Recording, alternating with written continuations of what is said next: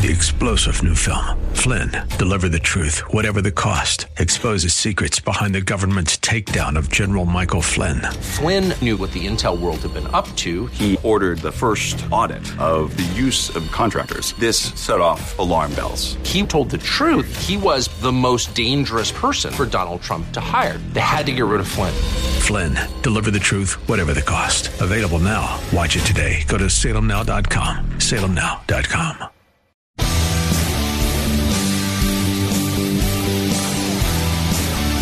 Are you looking for truth from God's Word that you can understand and apply to your life? You'll find it today on Make It Clear with Dr. Stan Pons. Listen now as Stan makes it clear.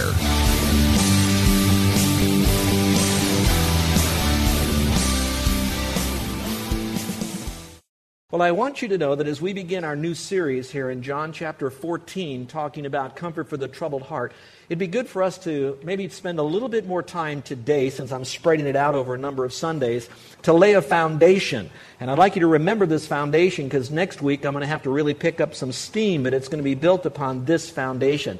One of the things we need to understand is, to whom was Jesus really speaking as we get into John chapter 14? He's going to be speaking to 11 of his 12 disciples, and he's speaking really the night before he is going through his trial and then his execution, etc. So you're going to find him speaking to these guys. What's interesting is John chapter 14, 15, 16, 17, 18, until we get to the end when he finally goes to all of that. He's really giving out a voluminous amount of material the night before.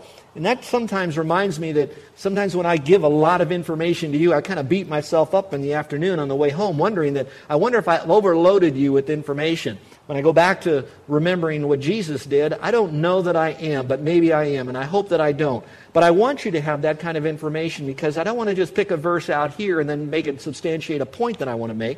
I want you to know the Word, and the Word then makes the point, not me make the point and find a verse to support it. So we're going to talk about that as we look at these guys that are going to be going into a complete life of a lot of turmoil in the days ahead. And of course, they still don't have much of a foggy idea of what it's going to be like. They have a little bit of a glimpse, but they don't know all of it. And you might not find that you're relating to this very well, because you're not the last day before Jesus goes, and you're not like them having to launch Christ in what we might call Christianity. But you may be going through your own kind of troubles in your life. And you know, as you look around, all of us are probably one phone call away, one visit away, maybe one piece of concrete away from falling before we have some trouble that comes our way. You could look at family members that you're going through challenges with, and you have a troubled heart through some of them, a wayward child or a family member that's going through some difficult times. It could be finances. The next time you open up your envelope, your mail, and you find that your investments have gone south on you. Or you could go to work tomorrow and find out that they are officially announcing that there's a downsizing, or that your world is going to be changed because you're going to have to then relocate. And so all of a sudden there's that troubled heart. Or all you've got to do is just assume you're going to go to the doctor, like one lady did. This last week, she was sharing with me that she was going in for basically a routine thing, and they found that there was a spot on her lungs, and they told her, don't worry about it, we'll just kind of do a little check it and see what's happening. And they did, and they found out that immediately in surgery they had to remove half of her lung, and she's in the hospital today waiting to find out what type of chemo she's going to go through. 2 nights before that, everything was fine. A night later, troubled hearts. So I'm not here trying to predict doom on all of us, but I also know that all of us at some time or another will be hit with something that will cause a troubled heart. And while I don't want to minimize the troubles that we go through, I'd like to frame it from this perspective.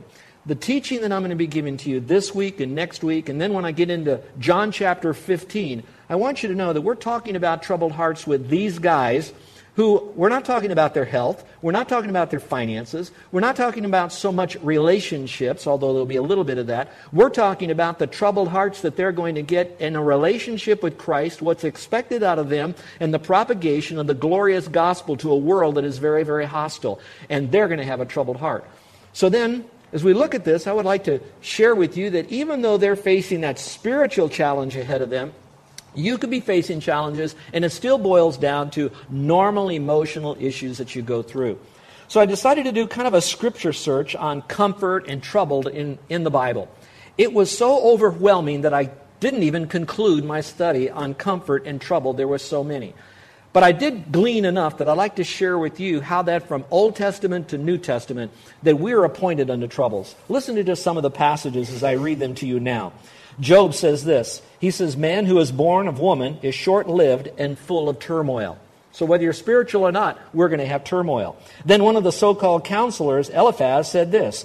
Man is born to trouble as the sparks fly upward. You know when you throw a log in the fire, the sparks kind of explode upward? We're going to have trouble, just like sparks fly upward. You move a little bit further, all the way into the New Testament, Jesus begins to speak to this, and he commands us. He says, don't worry about tomorrow, for tomorrow will care for itself. Each day has enough. In the context, it says trouble, not just evil, but trouble is in it. So don't worry about tomorrow, because there's going to be enough trouble tomorrow, because we've already got enough trouble today that we're going to go through. Later on, he says, in this world, you will have tribulation. So in this world, there'll be enough stuff thrown at us that will make our hearts be troubled, to be prepared for it. As we move up further on into the New Testament, you're going to find that the Apostle Paul and his gang spoke to the same issue.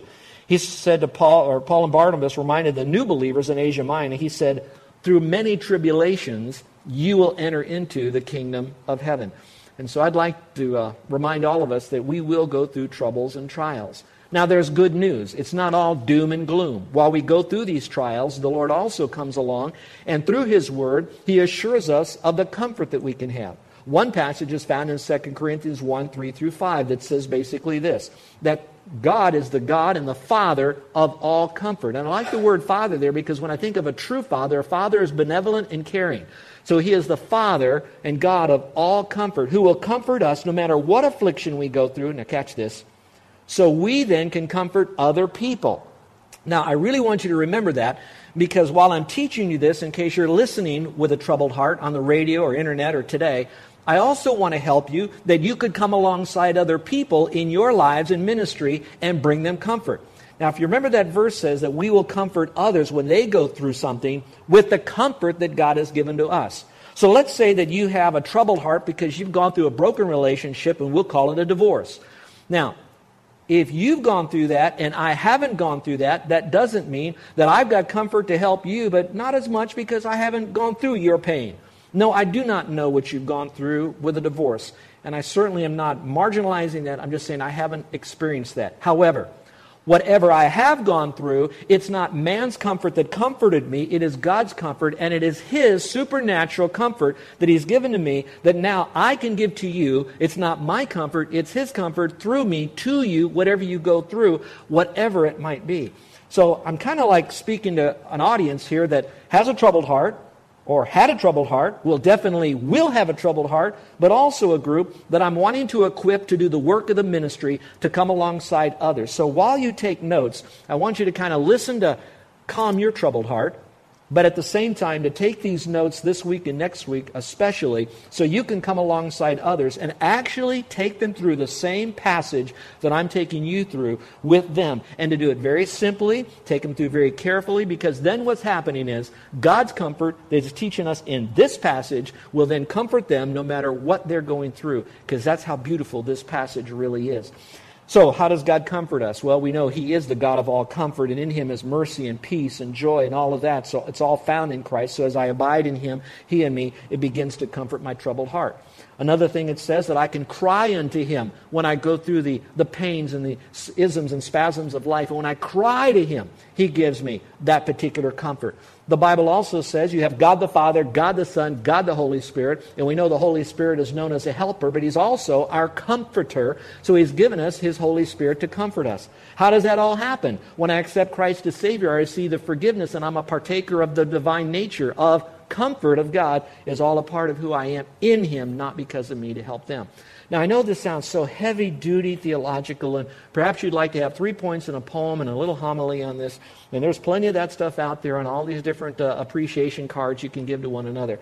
But I want to assure you, there is no comfort that is sustaining other than the comfort that the Lord provides for us right here. So let's, for just a moment, go right now to John chapter 14. And I want to speak to this. We're going to give you a list. I know it's crazy to give you a list, and I don't want to always give lists, but in the passage, I think it wouldn't hurt to do that, especially this week and next week. So you have pegs so you can hang on to these things that might be helpful to you. So let's look at John chapter 14. And what would be the first thing that we can do? And I think it's a simple one that we might want to remember here, and that is to believe in me as you do in God. Now, I'm going to come back and talk for a moment here about the troubled heart that the apostles had, but I wanted to get right into John chapter 14. You believe in God, believe also in me. So let's look at verse 1 here of chapter 14. It's really cool. It starts out by saying, do not let your heart be troubled. So let's pause before I go any further. There is enough sermon material in this that would take itself 2 sermons, and I'm going to try to just bring it to a simple statement. This is a command. God says that if your heart is troubled, you're not going to resolve it by pity parties and complaining to everybody. That this tells me that if I have a troubled heart, watch this, I can control whether or not I permit it to stay troubled. So if we have a troubled heart, it is our choice. Now let me pause and give you a sidebar if I could. I realize that there are some people that have an agitated, troubled heart because of a chemical imbalance. I know that some might have it because of a physiological problem. I realize that troubled heart could be so badly damaged that the trouble is so agitated and so severe. I realize that. But I can't get away from the scripture that still says, do not let your heart be troubled. So I would like to say this. If you have a troubled heart, deal with it. And then he says how to deal with it through the passages that were coming out. So to just sit there and mope and to whine is not ever going to solve your troubled heart. That's why I'm very careful about encouraging people to get involved in support groups. I think a support group is something you get into, you get a little bit of support, you stay in there for a few weeks and get out pretty quickly. The longer you stay in there, then each other is still talking about their troubled hearts, and all of a sudden it turns into a gossip session, a wine session, and sometimes it then reinfects one another because it keeps us remembering those things that are of a bad report that then destroys the peace that we have. So they have help for a short bit, but for the long haul it's not healthy. It says, do not let your heart be troubled. Now, in the Greek language, it's actually in a tense that says, don't keep on letting your heart be troubled, which I think that says a lot, because that means that periodically we'll have things that'll trouble our hearts throughout our life, so don't let it keep troubling us. When it comes in, deal with it, get it gone, and then pass off to the next direction. So do not let your heart be troubled. Now that word troubled is a neat word because that word in the Greek, there's the Greek language, okay, that's out there. I'm not wowing you with a lot of Greek, so don't worry about that. You have this Greek language. That means words are used in different ways just in the Koine Greek and in classical or whatever Greek is out there in their common writing to one another. Then from that, we have the New Testament that was written. Out there, the word trouble means a stormy sea. So you could put that in the blank there. It's a stormy sea that's out there. That's what that means. When you run it through the grid of Scripture, it's a little bit different, but very close. That word troubled was used when the waters at Bethesda, we've already studied this in the early part of the Gospel of John, were troubled. That means they were like boiling. They were like, how can I say, well, boiling is the best word. Agitated waters. They stirred up the pool. Some of you still might not get that, so maybe I can use 2 illustrations. If you've ever had the opportunity to go on, we live on the east side of the island, out towards Hanauma Bay, and then as you go around that beautiful part of the island, you can see the water just boiling out there, especially on the windy days on the east side of Oahu, and then those waves are crashing against the rocks, and you're looking there, and how many fishermen have been washed off those rocks, or the OPE pickers were washed off those rocks trying to get stuff because of the boiling sea. That's the idea of a troubled heart. Now, if that doesn't work for you because you're not living anywhere near the oceans when it's all boiling like that, maybe some of you can remember a hot tub. How many have ever seen a hot tub? How many have ever been in a hot tub? Don't raise your hand. That's all right. That's okay. But when you get in a hot tub, it's nothing more than a hot tub of water. And so what do? You punch this button that does what to the water? And you all try to get by the jets, so it's supposed to relax you or whatever it's supposed to do. I want you to think that is the image of what a troubled heart would be. Now, the question is it a sin to have a troubled heart? I'm going to go out on a limb on this. I don't necessarily believe that a troubled heart is a sin. And I get that from that same word troubled heart here is the same word that Jesus said that he was troubled. So if he had an agitated heart, agitated spirit, and we have one, and he knew no sin, then of ourselves, we ought not to have that as a sin. Now, stay with me. Because he says, do not let your heart be troubled, and it's in the tense of don't keep on letting your heart be troubled, it's probably one of those that when your heart gets troubled, deal with it properly, work it through the system with the intention of releasing that troubled heart, and it's okay. But if you continue, allow the things to happen to you that you can control, or your heart is agitated and you keep ignoring it or doing man's way to solve that troubled heart, then you're moving in from sin. Billy Sunday used this illustration. He says, it's okay if a bird lands on your head, but don't let him build a nest there. So it's okay if the trouble comes in, but don't let it build a nest in your thinking. So it is that severe agitation, he says, so don't let that continue. Now, I know that I'm coming across with perhaps some passion. I might sound that I'm with a little bit of angst here. I want you to know that I do have a shepherd's heart. And I wish that I didn't have a microphone in front of me and a crowd in front of me. And if you have a troubled heart, I'd love to sit next to you on your lanai and really let you know I do care for your troubled heart. And I'm not here with a 3-word solution. Get over it and move on. I would love to talk you through it. I would love to open up the beauty of Scripture and to help you with that so that we can deal with that troubled heart. Since he doesn't want you to have a troubled heart, and I'm helping you to get to the Lord and bring the Lord to you, there is a solution. So if you have a troubled heart, be with us every week. Drill deeper into this than I'm even able to preach to you. Meet with someone who is not a Christian counselor. Go to a biblical counselor. There's a lot of Christian counselors who are Christians who use secular counseling. You want to go to a biblical counselor to help you through this. And if it is a chemical issue, there is a physiological issue, then see someone who can properly help you with that. But it'll very, very quickly, watch this, to clear the fog away enough so you can get into the Word and the Word can get into you so the Word of God can begin to change you. That will help you. Now let's go back to, for a moment, when it says, let not your heart be troubled. The your there would be those disciples. And as I went through them, I went back over John chapter 13 because we've already taught through that. I don't have to teach you through that. But my question is why would the Lord, from John 13, Judas leaves now, so there's 11 of his guys. And now why does he start by saying, don't keep on letting your heart be troubled? Well, there's a question and an answer to that. They had to have a troubled heart. Why do they have to have a troubled heart? And there's some bullet points you might want to write down if they didn't give those to you already. The first one was because they experienced what we might call failure in their life. There was a failure dynamic that was going on. If you will, look for just a moment, and we're going to stay in 13 before I go back to 14. Look in verse 21 of 13. It says this, when Jesus had said this, he became troubled in spirit, that's the same word, and testified and said, truly, truly, I say to you that one of you will betray me. So all of a sudden, the guys that thought they were so well connected, now they're saying, is it me? Is it you? Who is this? Who's the betrayer? So all of a sudden, there's a sense of failure. Who in the world would ever want to betray Jesus is the attitude. So there's that betrayal, that failure. If you go a little bit further in the passage, verse 22, and then later on to verse 28, even Peter is the one who said, I won't deny you. And later on, we know he did deny him. So there's this propensity for denial and betrayal going on. So there's this propensity for failure. Often when I talk to people that are struggling with anxiety, I don't try to oversimplify it, but I do try to put it into a bite size. I tell them that generally when you have anxiety, it's because there's 2 things that are going on in your life. You have the fear of failure. So you're so afraid of failing your wife, failing your business, failing on the job, failing whatever it is. There's a failure thing going on, and there's this anxiety because you think you're going to fail, and there's a whole lot of repercussions when you do. The second is the fear of the future. In other words, you don't know what the future has, especially those of us who are control freaks, and I put me into that camp. We want to make sure everything is right for the future, and we have all of our goals and our objectives, which are not wrong to do, but we begin to force everybody or force ourselves to get that, and when the future gets all scrambled up and we see things that we can control in the future, anxiety sets in. So they had the fear of failure going on, but they also had confusion going on in their life. Look in verse 36, John 13:36. Here's what it says. Simon Peter said to him, Lord, where are you going?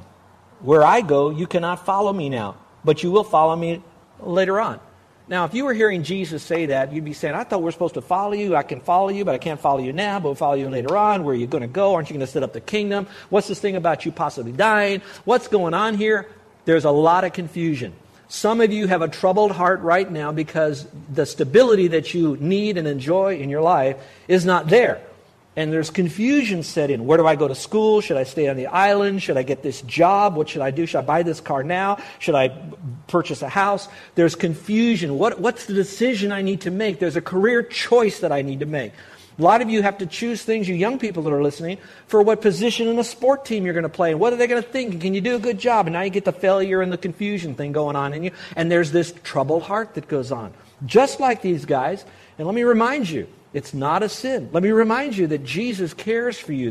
We're looking at it as a very loving Savior at this point. And then you got disappointment. These guys had a dream. I don't need to tell you about how many chapters and how many times we were going through this, where the Jews at the time and some of the guys that are on his team were thinking that Jesus is now the Messiah who is going to set up the kingdom, and all of a sudden he's going to make all things right, and there's a group that's going to come against us and realize that, wait, he now says, where I'm going, you can't go. What I'm going to take, you can't take. And so, are you leaving? What is this? I thought you were going to be king. You're not going to be king. So there's a disappointment. A dream is shattered. Now, I don't have the time to open up every application to that. But I think if you're engaged in this message, in this sermon right now, there is enough of you that have had a dream in your life, something you were really hoping for, and that dream was shattered. Where did that go? All of us know in our current events that there was a man who burned down a house with a woman and a boy in that house. Without being too graphic on this thing, he then steals the daughter or the sister, runs off up to Oregon, and he's up there. And then the father and the husband is pleading for his friend to release the daughter. Lost the house, lost his wife, lost his son. All he has left is a daughter, and who knows what that man might be doing. All that being said, if you were that man, don't you think that possibly that the dream you had for your son or for your nuclear family or for whatever you had, that there was more than one dream that could be shattered? You talk about a troubled heart, and that troubled heart is, what is she like when I meet her today on Sunday for the first time after this ordeal? So that's dramatic. I realize that, and I pray that none of you, nobody would ever have to go through that. I really mean that. But whatever dream that you might have that could be shattered, that's what these guys are experiencing. So we might look at the spiritual nature of all that's going on, but emotionally it was still the same thing. It was the fear of failure, confusion, disappointment, and then fear. What is going to happen now? And that just kind of is all over the place, that fear factor. So my question is what strategy do we have to be able to address the fear when he says, do not let your heart be troubled? Okay, I don't want it to be troubled. I've got all of these issues that bring a troubled heart. So what's my strategy to conquer them? Let me speak in broad strokes here without being too specific. One way is we can ignore that we have this issue. In other words, we ignore it. Some people ignore it very easily. And what they do is they just pretend that it doesn't exist. Some people, they've got the troubled heart. They kind of get away from it for a little bit here. They almost think it's going to go away. And what happens with that issue that's bringing the troubled heart only, do you know the word, exacerbates? Gets worse and worse and worse because they're not dealing with it. They got a troubled heart because they got a lump where they shouldn't have a lump, but they ignore this thing, and all of a sudden it turns into something that is horrible. And so they had a troubled heart. They tried to ignore that it was happening, and bingo, it turned into something bad. Now, let me just flip it a little bit, and that is there are some that have a troubled heart, and as soon as they get a little bit of trouble, they want to shoot low, throw grenades, control everybody, and pounce on this thing to reduce their troubled heart. Is that the way we handle it? We're going to find out in Scripture if you're with us the next few weeks. Here's the second way that people handle and get their strategy going for this heart trouble they might have. They want to hide from it. Now, we can talk about those who hide themselves in a bottle, or they hide themselves in a bag of pills, or they want to smoke their problems away. Whatever that might be, they might end up in illicit sex. And I know I'm painting a very bleak picture because of the broader audience on radio and all this, but practically, let's talk about some what we think are acceptable ways to perhaps hide from all of our troubles. We could plunge ourselves into work. So we're the first one there, the last one to leave. We take it home, take it with us on vacation. And I know it. That I am a workaholic, and we were sharing with the team earlier why I tend to lean in that direction, and it's not always right. We can always make excuses for this, but there is a time that we have to set it aside and not hide and use other excuses that seem to be safe, and we're not dealing with our troubled heart. Another way we can do it is we can plunge ourselves into television. And all we do is go after one channel, the next channel, the next channel, the next channel, buy TVs, buy cable, buy whatever we get to get even more channels, and nothing ever satisfies us. And so we are locked into something because, watch, a program starts with something nice, has a problem in it, resolves it within an hour, and we have the feeling of a resolution of something that was only manufactured on somebody's computer in their office somewhere, and we think that's it. And we walk away with this momentary feeling of, everything's okay. And we really haven't. All we've done is hid from it. So whatever you want to look at, whatever our escapism is, God says, no, don't run from it. He says, I don't want your heart to be troubled. Then he says, here's what you need to do. And he's going to give us some of those solutions. And then I put a little thought in this, and I thought, some people, how they get rid of heart trouble? They give that problem to somebody else. I don't mean the Lord. They dump it on their husband. They dump it on their wives. They dump it on their kids. They dump it on somebody else. And I guess I don't have a lot of personal angst, but when there's a problem, they dump it on the pastor. Whatever it might be. And we're okay. We need to help each other, share each other's burdens. We know all of this kind of stuff. But let's be careful that, one, we do care for one another's burdens. But it also says every man has to also carry his own burden. And so sometimes with that troubled heart, we have to own it. We have to analyze it. Why is it? How did it come? What am I going to learn? What's the lessons I can have? How can he be glorified? How am I going to go to him? What do I need to do? And I need to go at it from his direction. You're listening to Make It Clear with the teaching of Dr. Stan Ponz, founder of Make It Clear Ministries. Make It Clear is dedicated to taking the Word of God with clarity into every person's world. It is the support of listeners like you who make the ministry of Make It Clear possible. You can provide your tax-deductible gift to Make It Clear online by going to makeitclear.org, or you can mail your gift to Make It Clear, P.O. Box 607901, Orlando, Florida 32860. Thank you for helping us make it clear. If you would like to have Dr. Ponz speak at your church or event, please send us an email at tellmemore@makeitclear.org. Thank you, and remember to make it clear.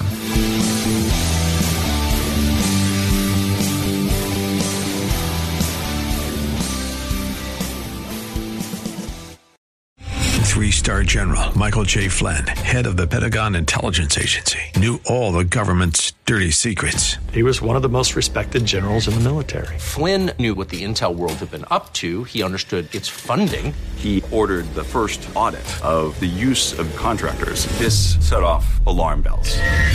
The explosive new documentary, Flynn, Deliver the Truth, Whatever the Cost, uncovers the facts behind this scandal. Flynn told the truth. He was the most dangerous person for Donald Trump to hire. I find out the worst enemy that I'm going to face in my life is right here in America. They took my assessment and they wanted me to change it. And I was like, I'm not changing it. They had to get rid of Flynn. With in-depth interviews, archival footage, and never-before-seen personal records of the man behind the headlines. I just felt like I was drowning. Flynn, Deliver the Truth, Whatever the Cost. Available now. Watch it today. Go to salemnow.com. salemnow.com.